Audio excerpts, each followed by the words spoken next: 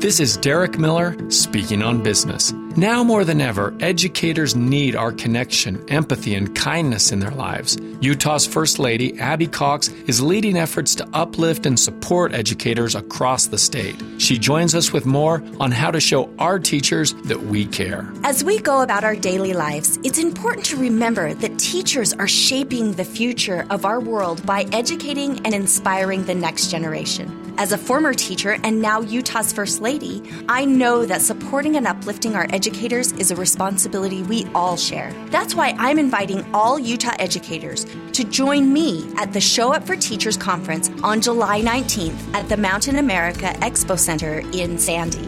Now in its second year, ShowUp for Teachers brings together educators from across the state for a day of learning, growth, and connection with a focus on emotional resilience and reducing stress. Registration is limited, so tell your favorite educators to sign up quickly. As teachers inspire and build the next generation, it's up to us to support and uplift them in every way possible. Education is essential to building a strong and vibrant community.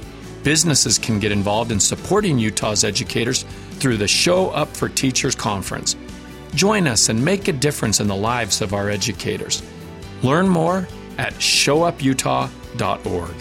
I'm Derek Miller with the Salt Lake Chamber, speaking on business.